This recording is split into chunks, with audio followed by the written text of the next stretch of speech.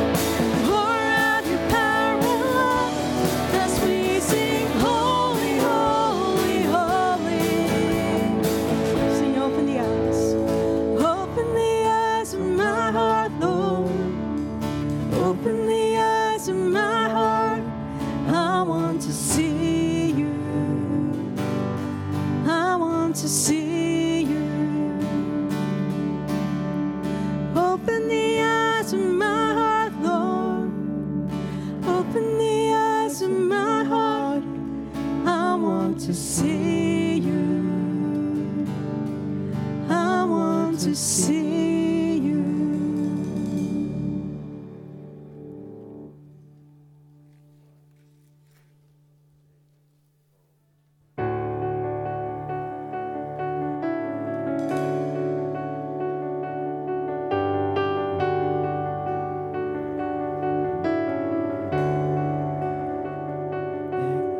It's a song, I know it well, a melody that's never failed. On mountains high and valleys low, my soul will rest, my confidence in you alone.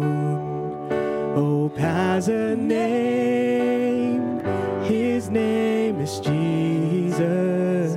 My Savior's cross has set the sinner free. Hope has a name, his name is Jesus. Oh, Christ be praised, I have victory.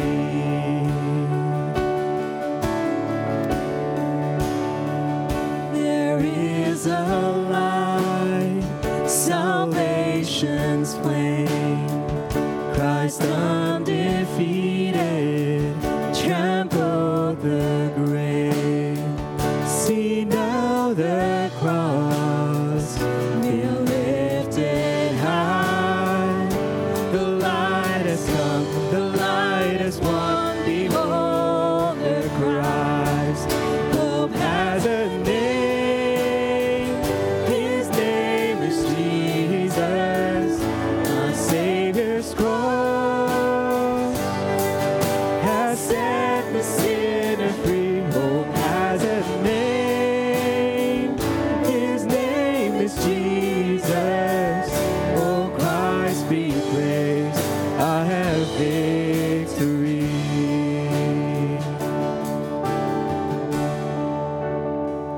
There'll be a day, my hope complete. Now home in glory, your face I'll see. My pain no more, my fear will cease. I bow my life, I fix my eyes on Christ my King. I bow my life, I fix my eyes on Christ my King. Sing, hope has a name. Hope has a name, his name is Jesus. My Savior's cross has set the sinner free. Hope has a name, his name is Jesus.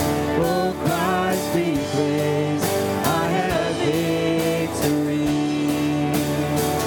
Hope has a name, his name is Jesus.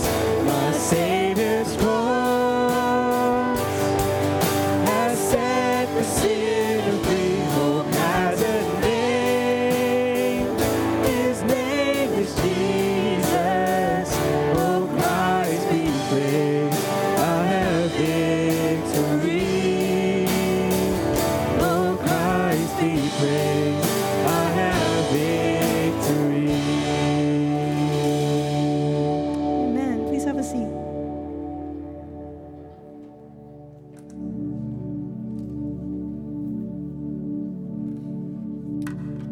It's nice to see you. And I do want to say, since it's my first weekend back, thank you for those who are praying for me and for my family. And we had our memorial service for my mother. And we just celebrate that hope that we just sang about, that Jesus Christ is the resurrection and the life.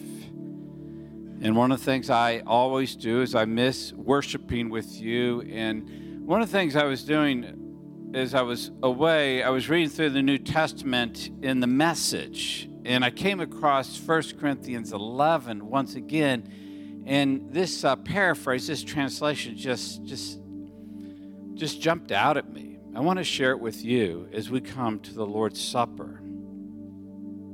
1 Corinthians 11, beginning verse 23.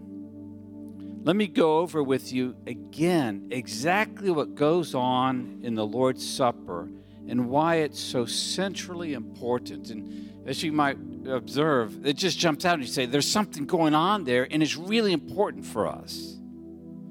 I received my instructions from the Master himself and passed them on to you. The Master, Jesus, on the night of his betrayal, took bread, having given thanks, he broke it and said, "This is my body, broken for you. Do this in remembrance of me." After supper, he did the same thing with the cup. "This is my blood, my new covenant with you. Each time you drink this cup, remember me." What you must solemnly realize is that every time you eat this bread and every time you drink this cup, you reenact in your words and actions the death of the Master. You will be drawn back to this meal again and again until the Master returns. You must never let familiarity breed contempt. One of the things that we're very aware of at this church is we have the Lord's Supper every weekend. Some churches, it's once a quarter, once a month. For us, every weekend we have the Lord's Supper. And so it's very easy for us to just be familiar. We do this all the time, every week.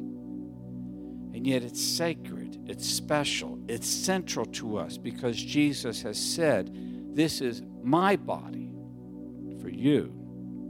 This cup is my blood, the new covenant with you." Going on to verse 27 through 28, the warning. "Anyone who eats the bread or drinks the cup of the Master irreverently is like part of the crowd that jeered and spit on him at his death." Is that the kind of remembrance you want to be a part of?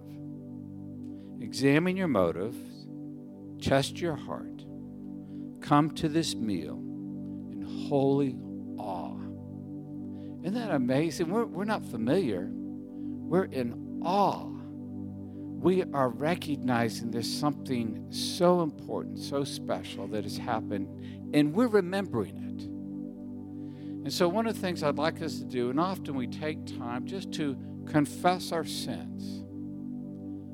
But this was one I wanted to confess and want to confess with you, is that sometimes we're treating this table as if we've been there, done that. And this is the Lord's body. This is the Lord's blood.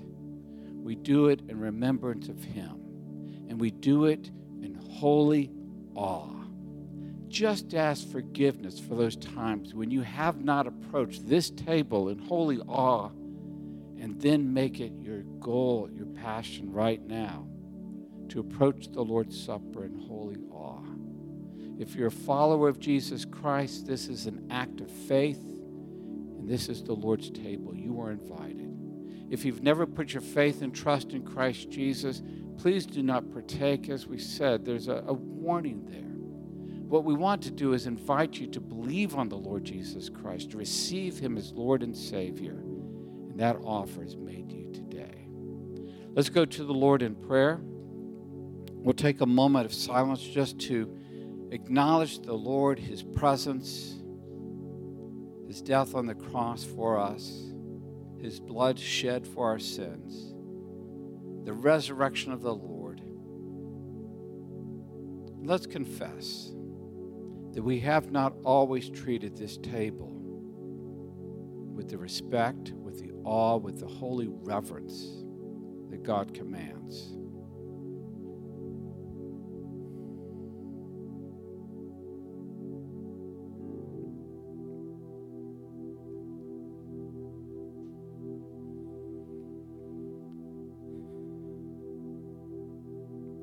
Lord Jesus, right now, no contempt, no arrogance, no flippant attitude. We want to recognize the amazing significance of what this table represents to us. Jesus Christ crucified, buried, risen. Jesus Christ, Lord and Savior, in the forgiveness of our sins.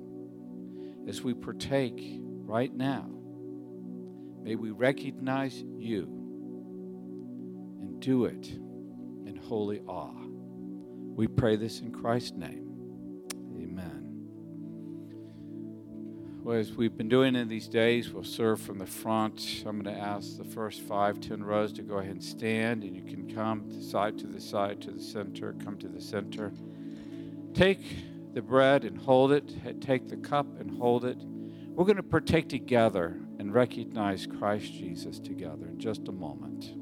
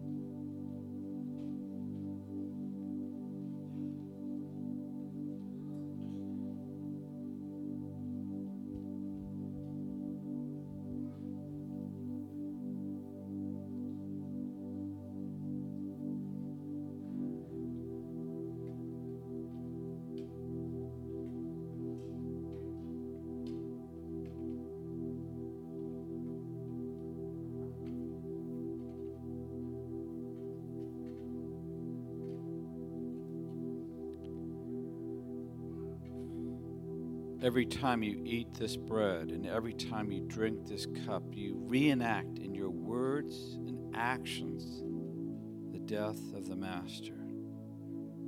What Jesus does is he draws us into that event, that central event in our salvation. And we recognize we come not because we're worthy, but because of God's grace, his love, and we are forgiven. Jesus, Son of God, gives himself for us. He breaks the bread and he offers it to his disciples and to us. And he says, "This is my body. Take in remembrance of me." Let's take together.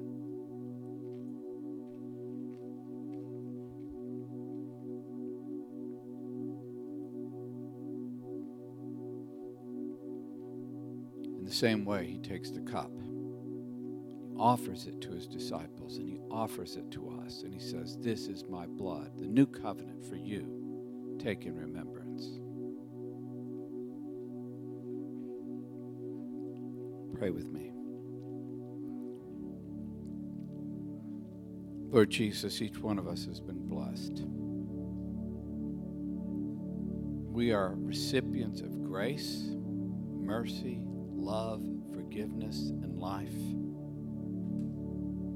And we are forever in awe of your love for us. We pray this in Christ's name. Amen.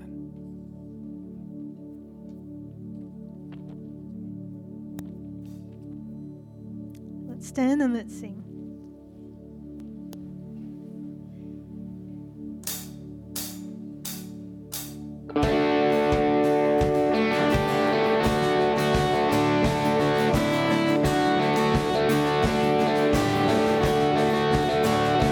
Praise God from whom all blessings flow. Praise him, all creatures here below.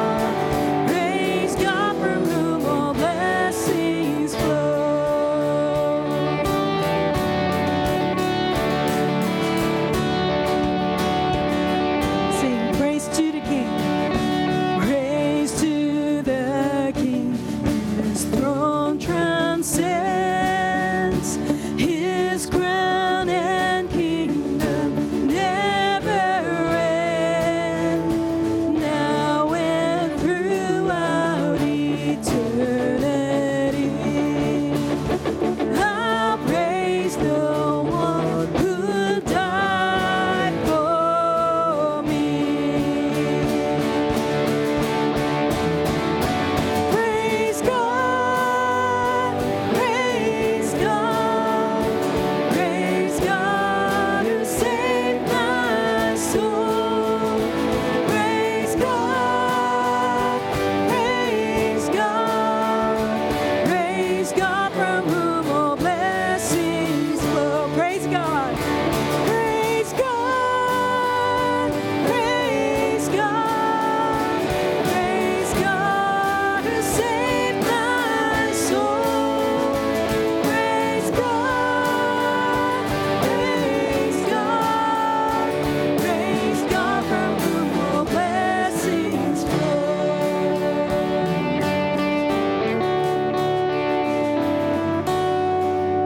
Sing this again. Praise God from whom?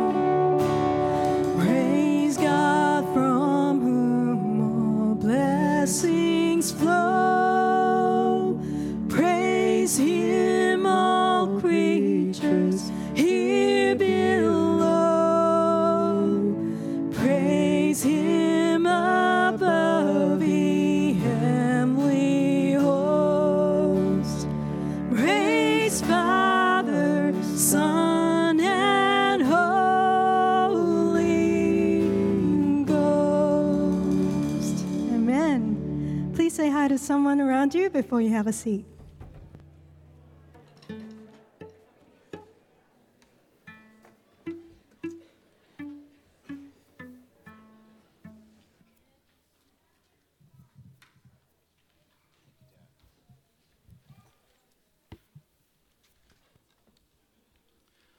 Well, once again, it's nice to see you. I haven't done scripture at Subi for a while, and I've heard that you've been working on a great scripture verse, which is what? Psalm 23, verse 1. The Lord is my shepherd, I lack nothing. I think it's a very simple verse to memorize, but once you embrace it, it means everything. So think about it. If the Lord is indeed my shepherd, the second part is true. What could I possibly lack as his sheep? And sometimes we think, I'm missing something. There may be something I'm missing. But here's what I want you to affirm today. The Lord is my shepherd. I lack nothing. And here's how we know that psalm ends up. Surely goodness and mercy will follow me all the days of my life, and I will what? Dwell in the house of the Lord forever.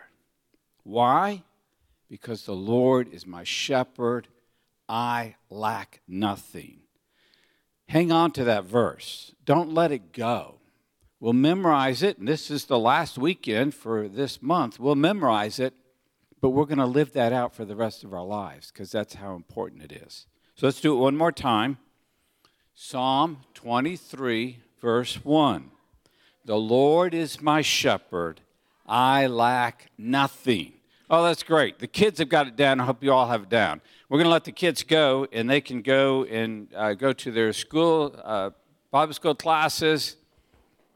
And if you're new to Subi Church, and parents, if you want to meet the teachers, you're welcome to go out and meet the teachers and rejoin us.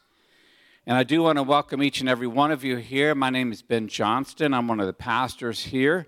And one of our joys is to be able to worship God, to be able to serve God, and to be able to teach our children the truths of Scripture. And that's what's happening right now in our children's ministry. Now, we have a Connect card, and there's some physical Connect cards on your chairs, or you can look at the QR code behind me.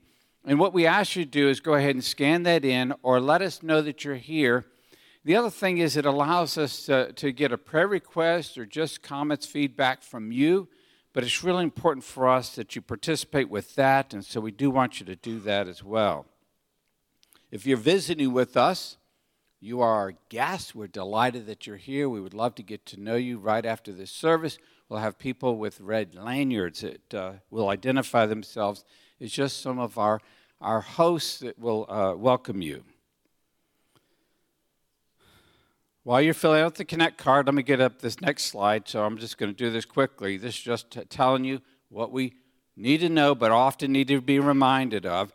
If you are not feeling well or your children are not feeling well, please do not bring them. Please do not come. We're just trying to look after one another. That's all I'm going to say about that.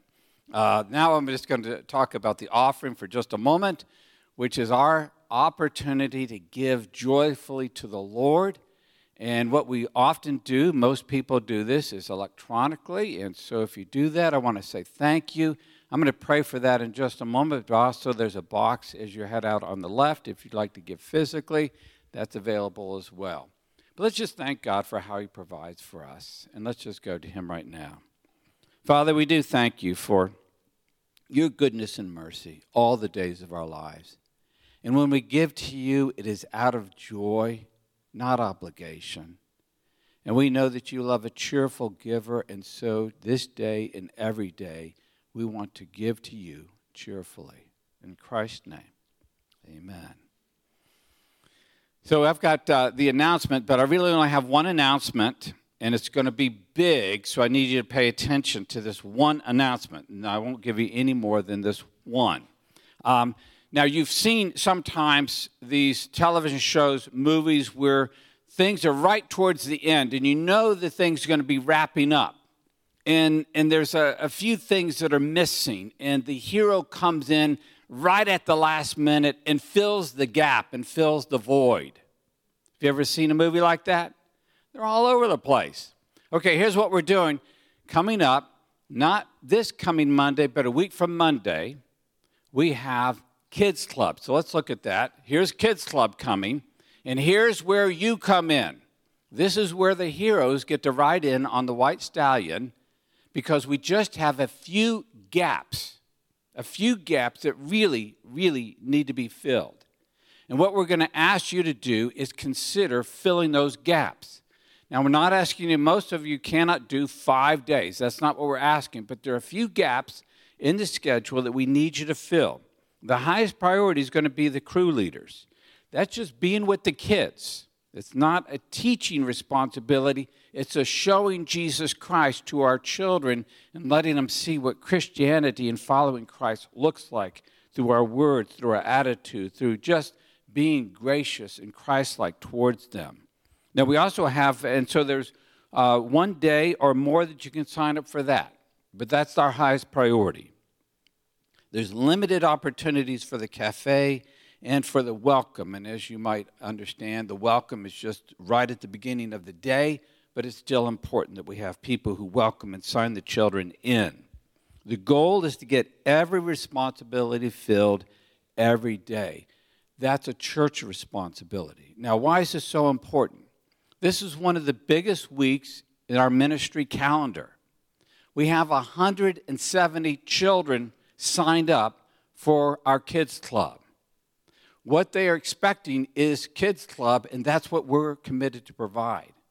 And what we want to do is just show them the joy and the love of Christ and teach them that gospel message. Now, here's what you need to know. Some of the kids, many of them will come from Subi Church.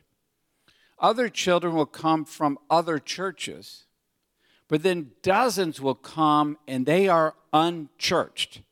In other words, this is the only time they will ever be in church. This is the only time they will hear about the Lord Jesus Christ from those who love him and worship him. That's why it's important that we fill these gaps. So here's what I'm asking you to do. Prayerfully consider, and I'm saying between now and the end of this service, what you can do. There's going to be people out at the table out there, and they'll be able to help you. Now, somebody may think, well, I'm not sure I'm qualified. Please just ask the people at the table, tell them what you can do, when you can serve, and look at the gaps, because it's not the whole week. There's just a few gaps that need to be filled. Am I clear on that? That's hero time, because we need those filled before it comes up. Please do not wait. Inquire, sign up. This will be our final push. This weekend will be our final push for volunteers. And so there's just a few needs that need to be filled, but they're very important for us. And they'll be very important for Kids Club. Again, I want to say thank you for those who have already signed up. Thank you for those who've been part of the Busy Bees. You'll see some of the props and so forth already going around, and you'll see them at places. I don't see any up here right now, but I think I've seen them back out here, and it's already happening. But we're just at that 9th hour, 11th hour, whatever it is, and we just need a few more people to step up and serve. Please prayerfully consider whether you can do that or not. Let me just pray with you, and we're going to pray for Kids Club right now. Father, we just want to commit that week of Kids Club to you. Lord Jesus, I thank you for so many who have already stepped up to volunteer. And we just need a few more. And I pray that you would put on the hearts of people in this room right now the desire to serve. And I pray that you would open it up on their calendar so that they might be able to do it. Father, you know, I often see our people serving and they're having as much fun as the kids. And I pray that it would be a relationship building time, a gospel time, a time where you would be honored and glorified. And so, Lord, we just want to commit Kids Club to you right now, all the volunteers and all the children and the parents. And we pray even now as a congregation that you would draw children and families to yourself for your glory. We pray this in Christ's name. Amen. Well, I've got one more prayer. I said I had one announcement, but I've got one more prayer. I just want to have a time of pastoral prayer with you. And one of the things that I'm concerned about, because I got in, still doing the jet lag thing, I got in this week from Dallas, but I'm aware of the threats that are coming out of Russia, and we have been praying every week for peace in Ukraine. And the threats that are coming out of Russia are scary, and we have a King of Kings that we can go to in prayer, and that's what we're called to do. So I'm going to ask you to pray with me as we pray for peace in Ukraine.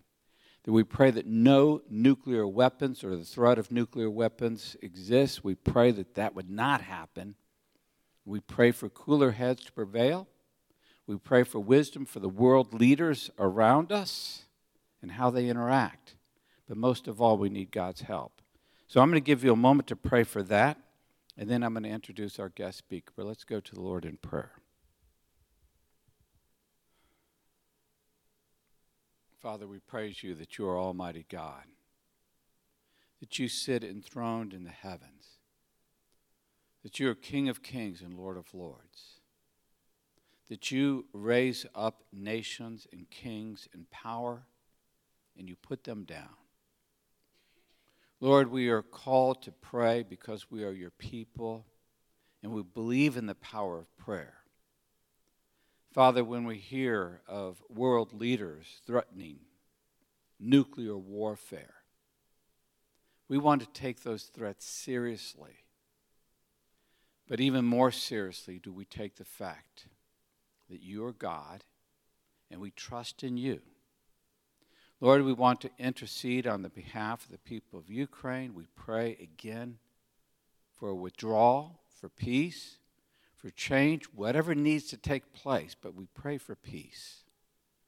And Lord, we know that whenever we pray for peace, we are praying for the Prince of Peace, ultimately, for him to come.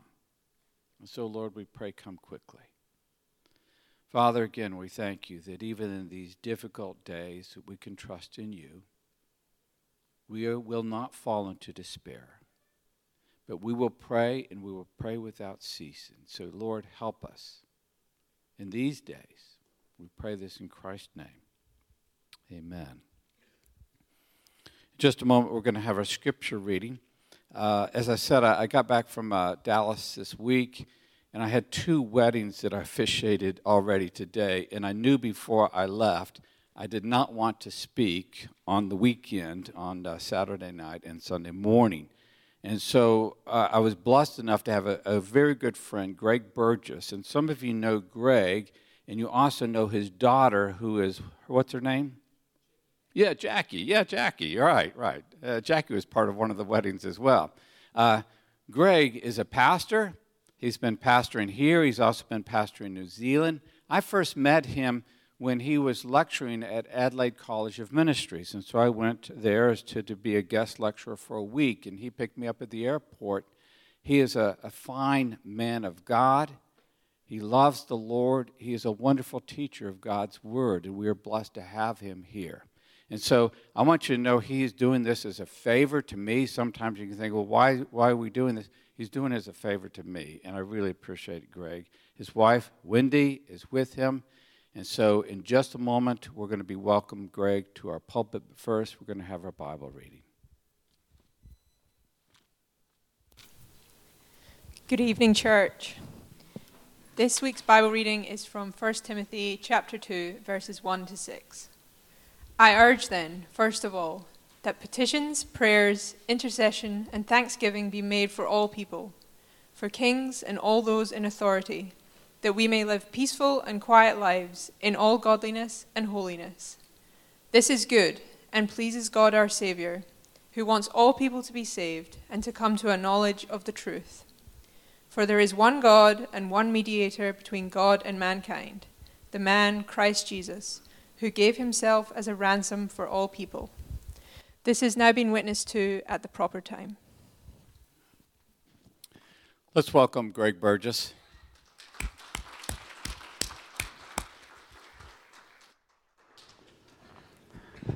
Thank you, church, for that rousing welcome. I think I might prefer that you clap afterwards. You don't quite know what's coming, do you? Good to be with you this evening.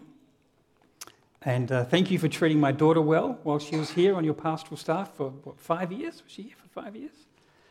She speaks very highly of you all, so thank you. We, as parents, we were concerned for her, of course, leaving home and coming to minister in a different state, but you looked after her well, so we thank you.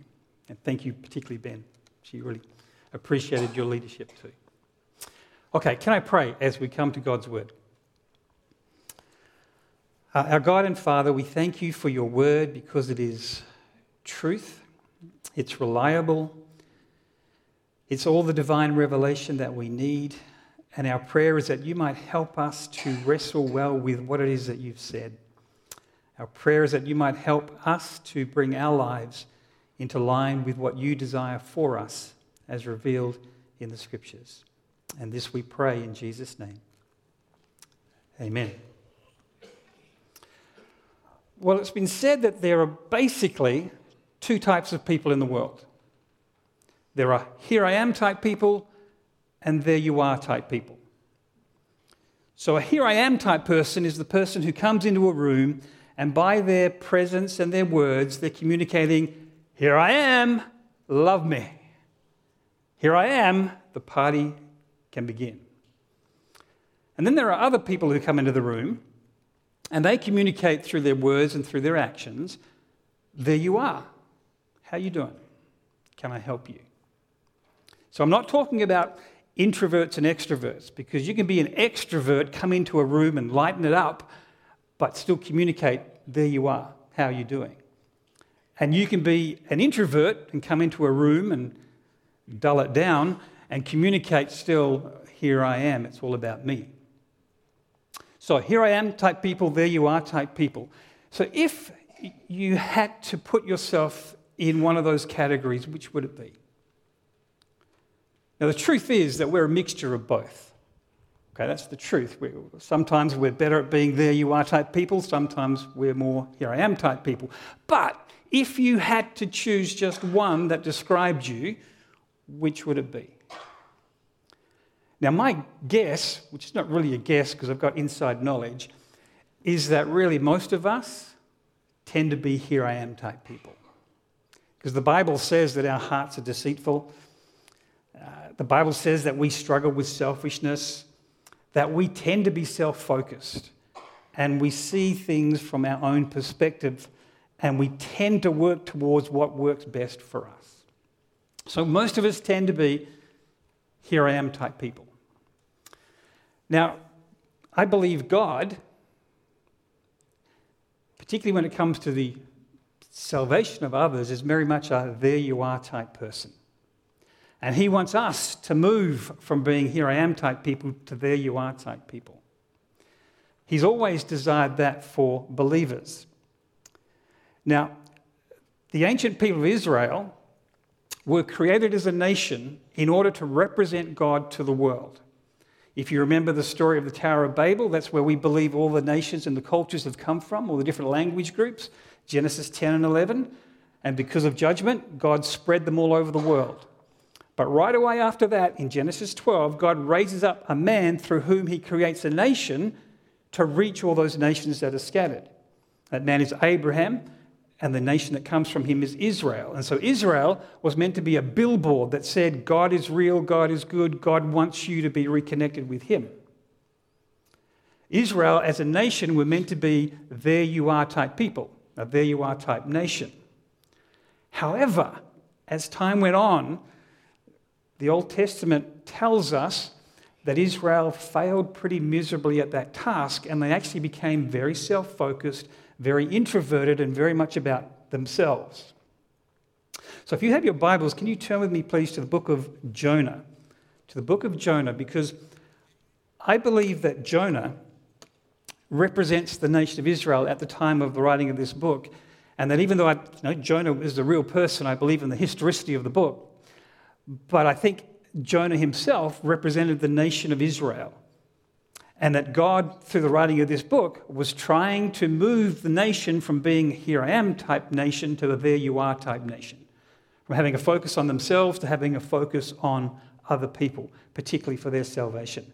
Because they had fallen into this trap of having a very hard heart. So we're going to whiz through the book of Jonah tonight. Okay, all 4 chapters, but we can do it if you just hang in there with me. Ben said I've got a couple of hours, so I hope you're ready. No, we'll see how we go. So you know the story. Hopefully you're reasonably acquainted with the story of Jonah. Chapter 1, verses 1 to 3, he gets commissioned to go to Nineveh and he refuses.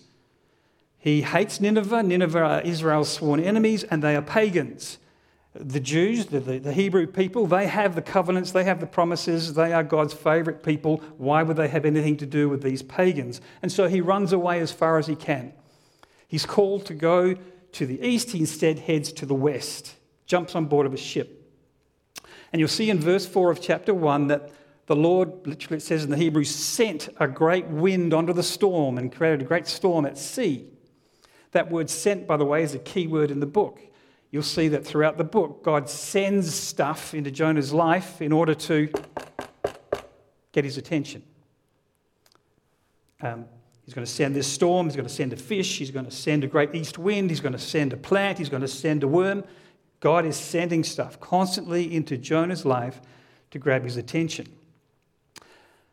What's fascinating is that he's on board with a whole bunch of pagan sailors, and these are seasoned sailors, and this storm is so bad that the ship is about to break up, and these sailors are fearing for their life.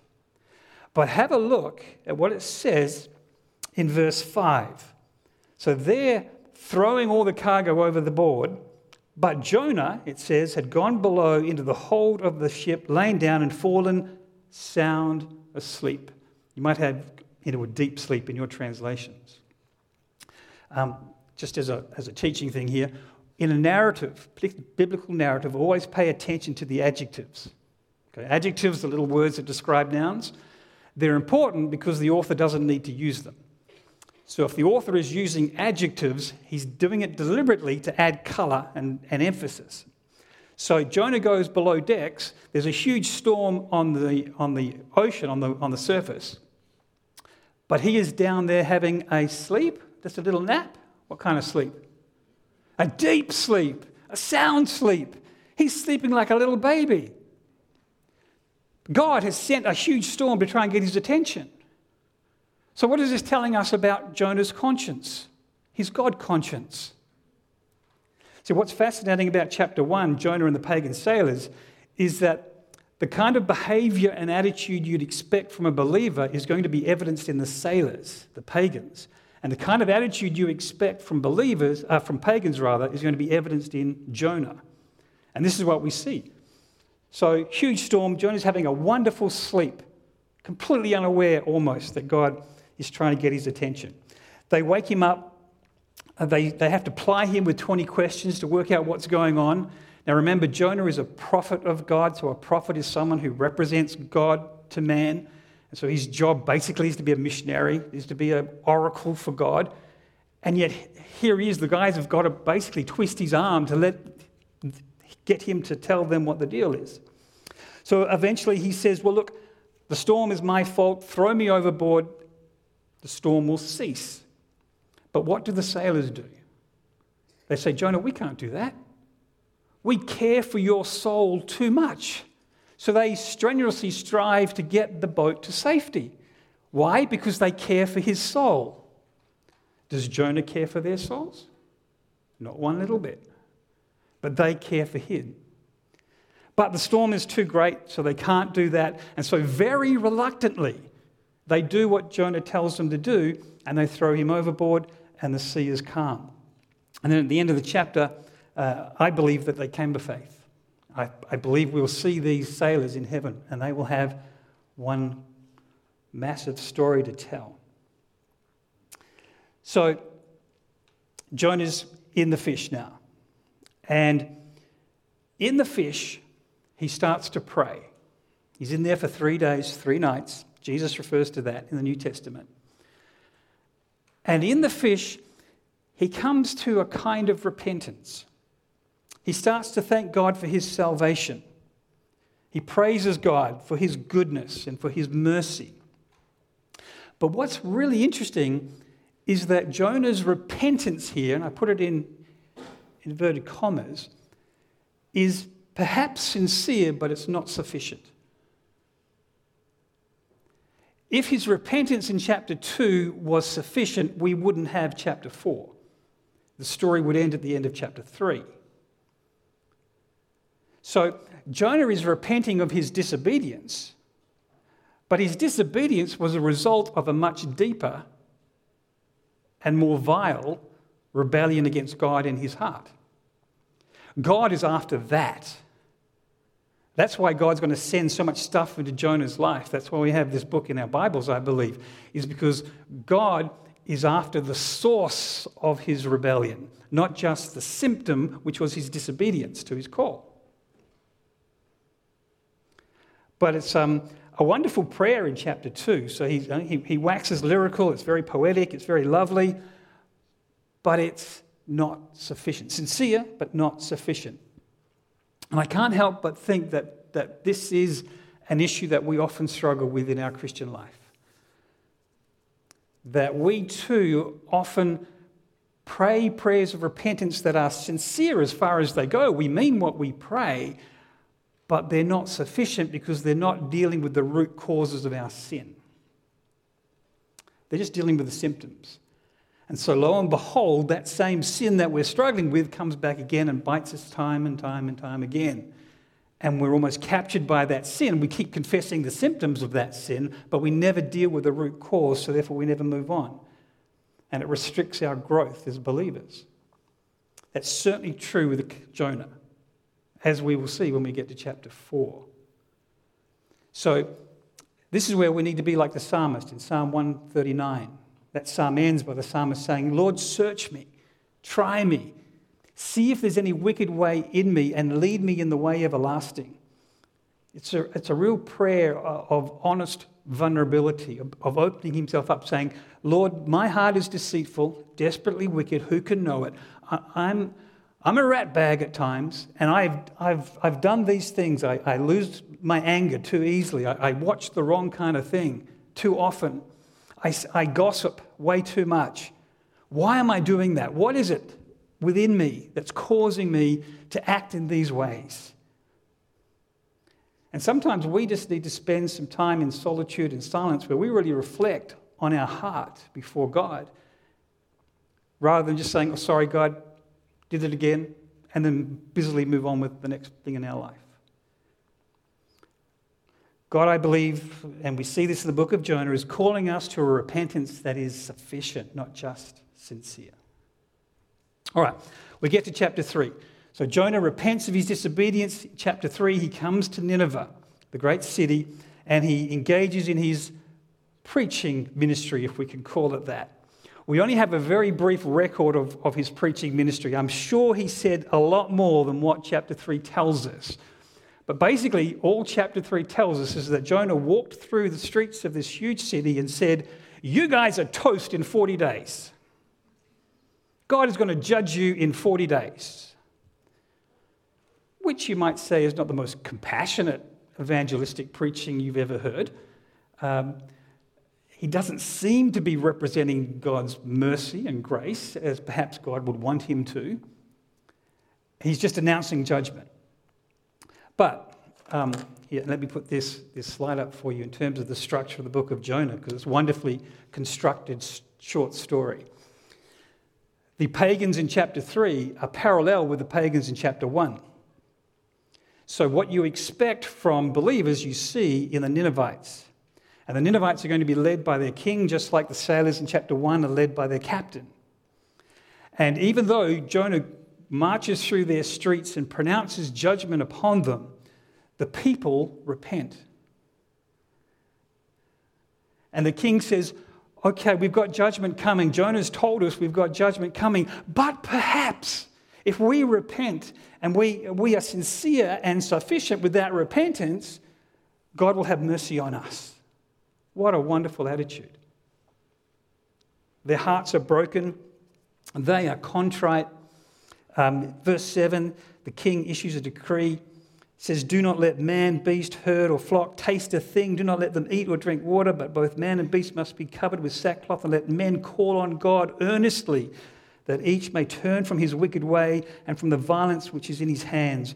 Who knows? No presumption here. Who knows? God may turn and relent and withdraw his burning anger so that we will not perish. And what the king of Nineveh is invoking is the Jeremiah 18:8 principle, which hadn't been written yet, but nonetheless, in Jeremiah 18:8, God says, "If I decree that I'm going to judge a people and that people repent, then I will relent of that judgment." And that's what they're trusting in. That's what they're hoping for. And verse 10, "When God saw their deeds, that they turned from their wicked way, then God relented concerning the calamity which he had declared he would bring upon them." And I believe God saves them. So I believe we'll see this generation of Ninevites in heaven along with the sailors as well, which is kind of cool. And then we get to chapter 4.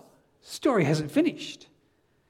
If the only issue with Jonah was disobedience to his call, it would have finished by now, but that's not the issue that the book is going after. Chapter 4, verse 1. You've got another prayer coming from Jonah, which is going to be contrasted, if you like, with the prayer in chapter 2. But this one's a shorter prayer and doesn't quite have the same flowery content, if you like, or the positive content as before. Chapter 4, verse 1. "So the Ninevites have repented. God has seen their repentance, and he has relented concerning the judgment." Chapter 4, verse 1. "But it greatly displeased Jonah." It didn't just displease Jonah. Notice the adjective? Jonah wasn't just slightly ticked off. It greatly displeased Jonah. He was furious. And he became angry. And he prayed to the Lord. "Please, Lord, was this not what I said while I was still in my own country? Therefore, in order to forestall this, I fled to Tarshish, for I knew that you are a gracious and compassionate God, slow to anger and abundant in loving kindness, and one who relents concerning calamity. Therefore now, O Lord, please take my life from me, for death is better to me than life." And the Lord said, "Do you have good reason to be angry?" This is fascinating. Jonah's quoting Exodus 34 here. He's giving his theology from Moses. How would you rate him if you were doing a theology exam on Jonah?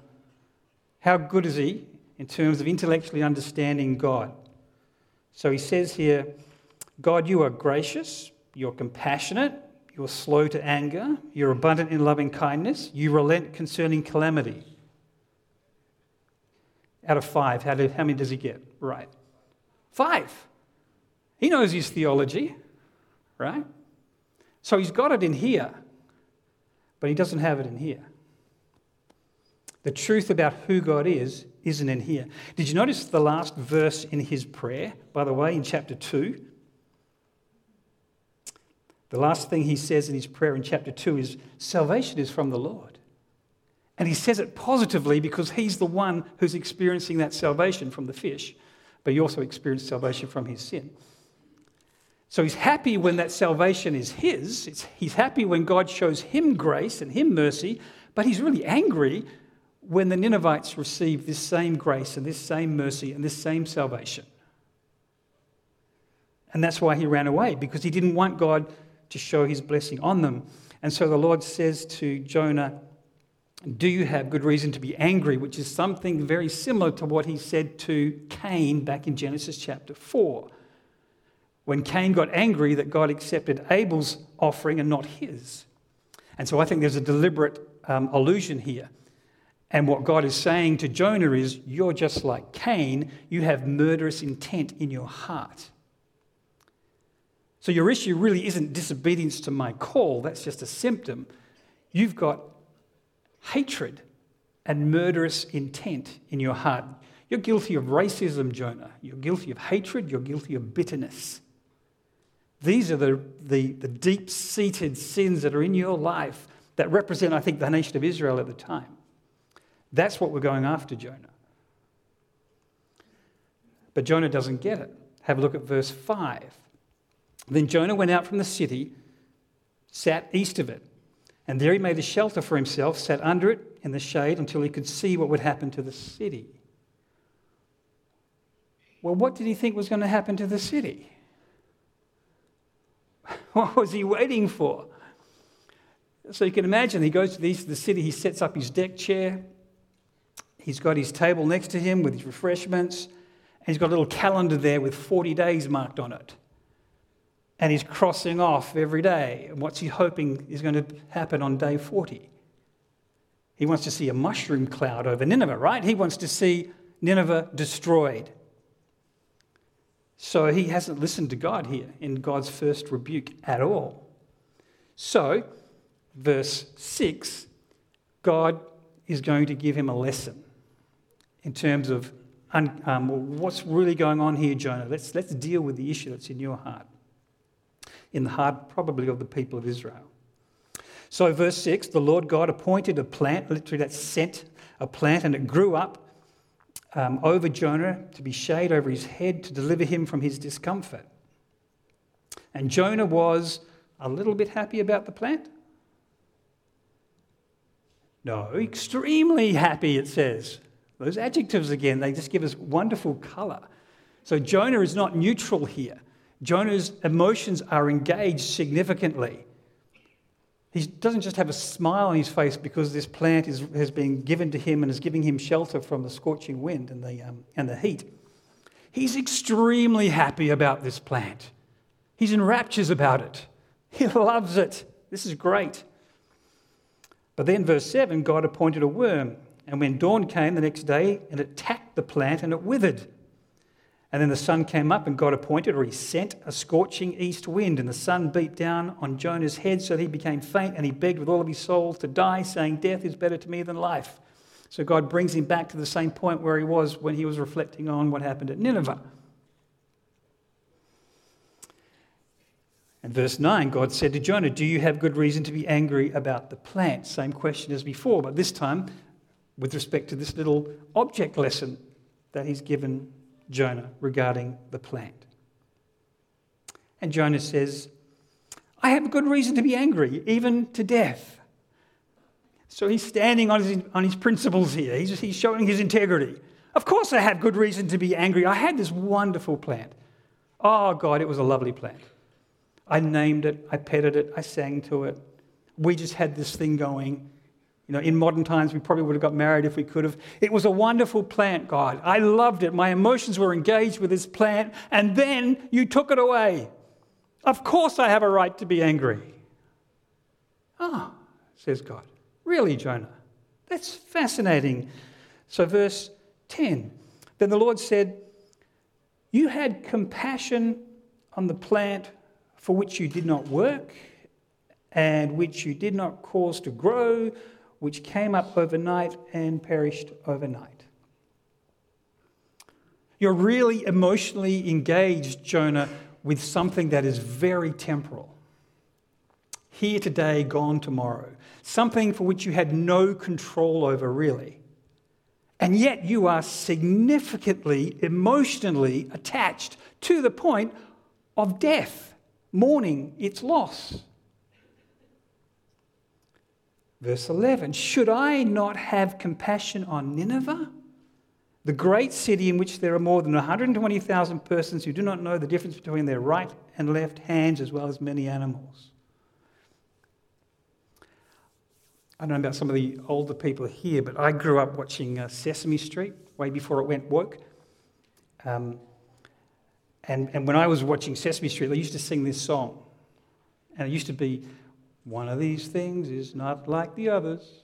One of these things just doesn't belong. Trigger any memories for you?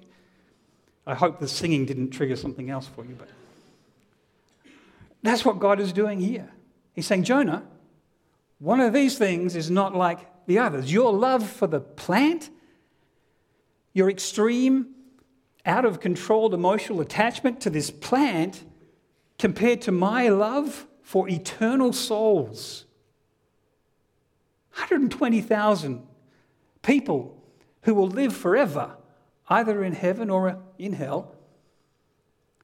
One of these things is not like the others, Jonah. This comparison is not equal. Don't you see my heart? I mean, you know my heart intellectually, right? You quoted Moses, Exodus 34. You know I'm compassionate and gracious. I relent concerning calamity. Can't you see the difference, Jonah? And then what makes this amazing short story even greater is Jonah chapter 4, verse 12. Can someone just read that out for me, please? Verse 12. Oh, there's no verse 12. Right, there's no verse 12. So how did Jonah respond? We're not told, are we? Now, I hate to break this to you, but Jonah has passed away. Jonah is dead, and he's been gone for a long, long time now. But guess who isn't dead? The readers of this story, we who are listening to it. And so what the writer has done by not telling you how Jonah responded is brought this story right into the present. So the issue isn't how did Jonah respond? The issue isn't even how did Israel respond, because we know how they did respond. They didn't respond positively, and so God is now using the church to be the billboard to the world, whereas beforehand he was using Israel to be the billboard for him to the world. So the question from Jonah 4 verse 12 is, what about your heart? What about my heart? I heard a preacher give this statistic, so I can't validate it, but it sounded really good, so it preaches really well. I'm going to give it to you. He said that evangelical Christians spend more money on entertainment than they do on missions. We probably could believe that to be true, couldn't we? But if it is true, shame on us. Shame on us. Because what are we doing? We're saying, oh, we're emotionally attached to the comforts of this life, that which is here today and gone tomorrow. It's all about my entertainment. It's all about my success. It's all about me, me, me. Here I am. As opposed to missions, evangelism, the cause of the gospel, it's all about others. Those kids who are coming for Kids Club. It's about them hearing the gospel because they're souls that will live forever. So if we wrap this up, how do you live by faith in a self-focused world? A big idea. Have God's heart for people's salvation. And how do we do that? If we have God's heart for the salvation of others, that should be reflected in our prayers, our giving, and in our priorities. So God, as we had in our reading in 1 Timothy chapter 2, he desires that all people be saved and come to a knowledge of truth. Is that really our desire as well? I'll ask the musicians to come and close for us.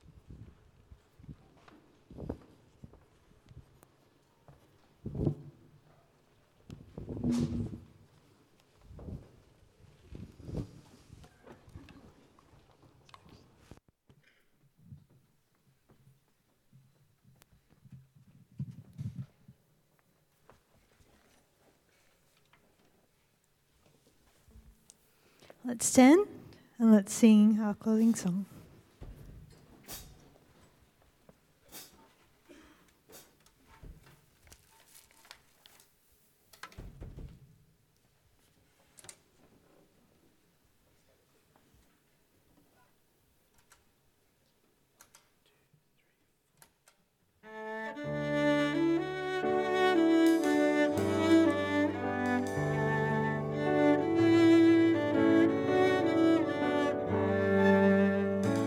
What love could remember, no wrongs we have done. Omniscient, all-knowing, he counts not their son. Thrown into a sea without bottom or shore.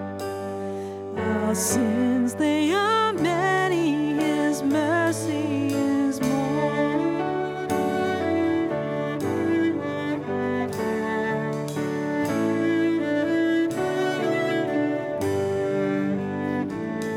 What patience would wait as we constantly roam. What Father so tender is calling us home. He welcomes the weakest, follows the poor. Our sins, they are many, his mercy is more. Praise the Lord, his mercy is more.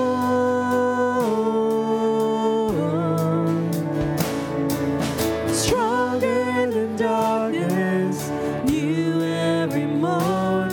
Our sins, they are many, his mercy is more.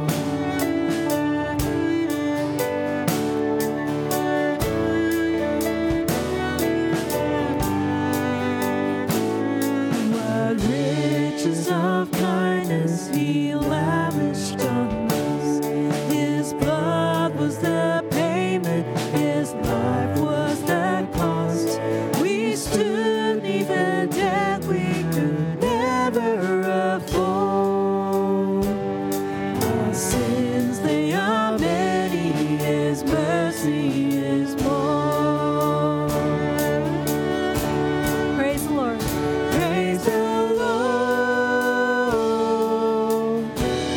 His mercy is more.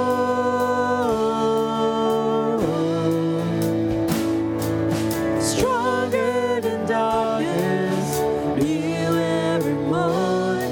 Our sins, they are many, his mercy is more. Praise the Lord. His mercy is more.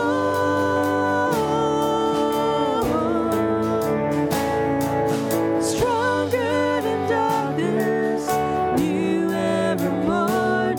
Our sins, they are many, his mercy is more. Our sins, they are many, his mercy is more. Our sins, they are many, his mercy is more.